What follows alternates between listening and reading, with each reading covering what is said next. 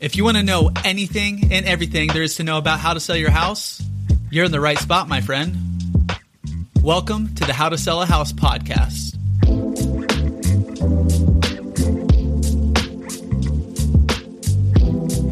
Welcome back to another episode of How to Sell a House podcast. Today we are going to get into how long will it take to sell my house. And we're going to chat just kind of about some of those factors in kind of that timeline of how long it's going to take. I'm Cassidy Lewis. I'm Chris Erickson. And I'm Loren Sanders with Beach Life Group. And we are all real estate agents here in San Diego, California. So if you are thinking about selling in our area, in our neck of the woods, definitely reach out to us. But if you're thinking about selling anywhere else in the country, get in touch with us. We have a lot of agents in markets all over the country. So go to our website, howtosellahousepodcast.com. You can get in touch with us there. There's a whole ton of other resources on the site, and then all of our other podcast episodes are there. So you can have all the information you need when you're trying to sell your house. Let's get into it. Part of our concierge service is that, like, if you're buying in Maui or one of those places, we'll actually go with you, accompany you on your purchasing, and connect you with the right agent, right? Oh, yeah. Yeah. But you just have to pay for our hotel, and we don't do anything less than 5 stars. Yeah. But we do have people in Maui and New York and Austin and Aspen, all over the country. So if you need a really good agent, get in touch. Check it out. Yeah. So when you're trying to figure out how long it's going to take to sell your house, well, a lot of it comes down to market conditions, which is the main thing. And talking to your agent, kind of looking online, seeing what houses are sitting, how long they're on the market, will give you a good idea. Like typically, I mean, right now we're sitting in the middle of June 2022, and there's a little bit of a change coming in the market, but I think the current market time, like out here in San Diego, is like about 7 days, which is ridiculously low. That is just super heavy sellers market. Very low inventory, but those are kind of the factors that you're going to be looking at when you're going to try to figure out how long is your house going to sit. As agents, when we're kind of figuring out what's a general, when we're talking to sellers, what can we expect timeline wise to get your house sold? We'll kind of run comps, as we call it, or kind of what sold recently in the neighborhood, and specifically your neighborhood, because every single neighborhood is different, and give you an idea of what the last sale took. Let's say 28 days. The previous one took 25. The last one, one took 19. So you kind of average those out and give you a ballpark of potential time it's going to take to sell your house. A lot's going to come into those, how well did you prep the property? That's kind of something you do on the front end. How good are the pictures looking?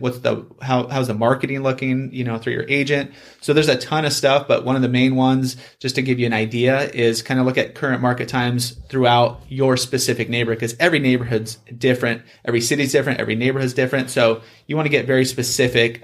Even if your own neighborhood, if you could find like a model match to yours, so square footage, if it's single story, if it's double, 2-story, find as specific as you can to get you your best idea of kind of how long is it going to take to sell your house? The other part of that equation, too, is the escrow time. So if you're looking at the full amount of time from start to finish, most escrows here are 30 days. So if you give yourself 45 days, you're probably, if you're 15 days on the market, 45 days in escrow, that's 60 days from the day the home goes up that you'll probably be heading out. And then just to add to that, the escrow period obviously is something that can be negotiated. So if you have a specific timeline that you're looking for, if 60 days isn't enough to get moved out and moved on to your next spot, you could always negotiate it up. Under normal conditions, we've seen escrow periods as high as 45 to 60 days as a pretty normal escrow time period too. So if you're not looking to get out instantly, you do have a little bit of flexibility there to negotiate the time frame that works best for you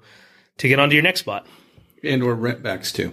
Yep. 30-day rent back, so close in 30, rent back for 30. Yep. You're going to get some pushback probably moving forward from buyers if they're trying to lock a loan. Mm-hmm. They may not want to wait 60 days because, if you waited 60 days from April this year, they might not qualify at that point. Mm-hmm. So some of it is going to change. It's really market driven. It's very it's really hyper local. Loren, so you've been in the business for many years? Many decades. Yeah.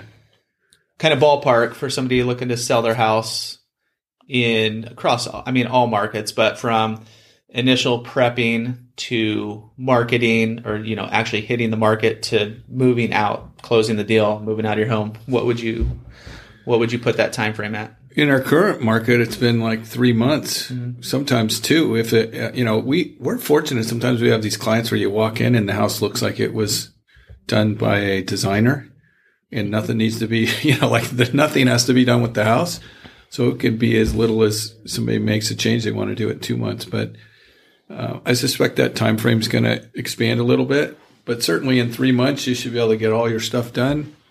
And so if you're thinking of selling too, that's a great point, Chris. If you're thinking of selling, I think we even talked about this in our early podcast this year, is like if you're thinking of selling mid-year or so, you should already be looking at the things you need to do and then dial in your timing, because you might want to push some of that forward if things are softening. That's something. 3 months should be able to get it done easy. Yep. And if your house is dialed in, 2 months, super easy. We have a bunch of other episodes on getting your house prepped, even like a 6-month checklist. So if you have a little bit longer time horizon, start at that 6-month period. And that's kind of the planning stages and get that already. But if you do need to move, that time frame could be moved up pretty quickly, where you can get it done in a few months if you need to get out of there. So like I said, one of the biggest factors is going to be the market conditions. Another factor is going to be location, condition of your home. All these are taken into account from buyers coming out there. And if it's a bad location on the same street, if there's power lines, if there's a main street, it could definitely affect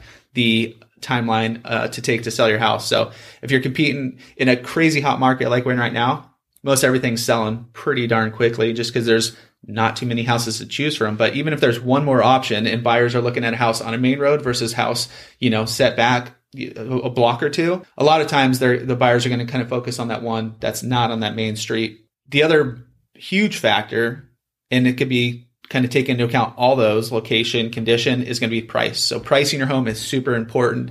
If you overprice your home, buyers are going to know that.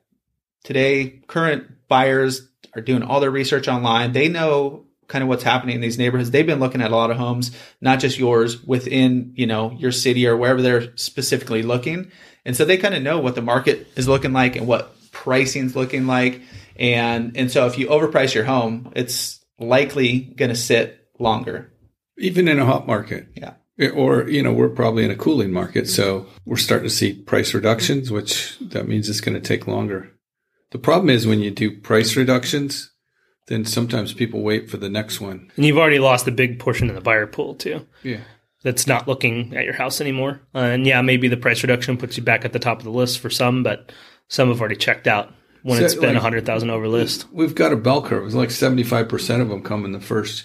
The bell curve is actually old, the graphic that I've seen, because it kind of shows this timeline, which has been shrunk considerably now. Yeah. Because somebody asked, so when you, I actually had a call from somebody out of the market trying to help one of their kids. The house has been on the market. It's not sold. What should we do? I thought the market was hot.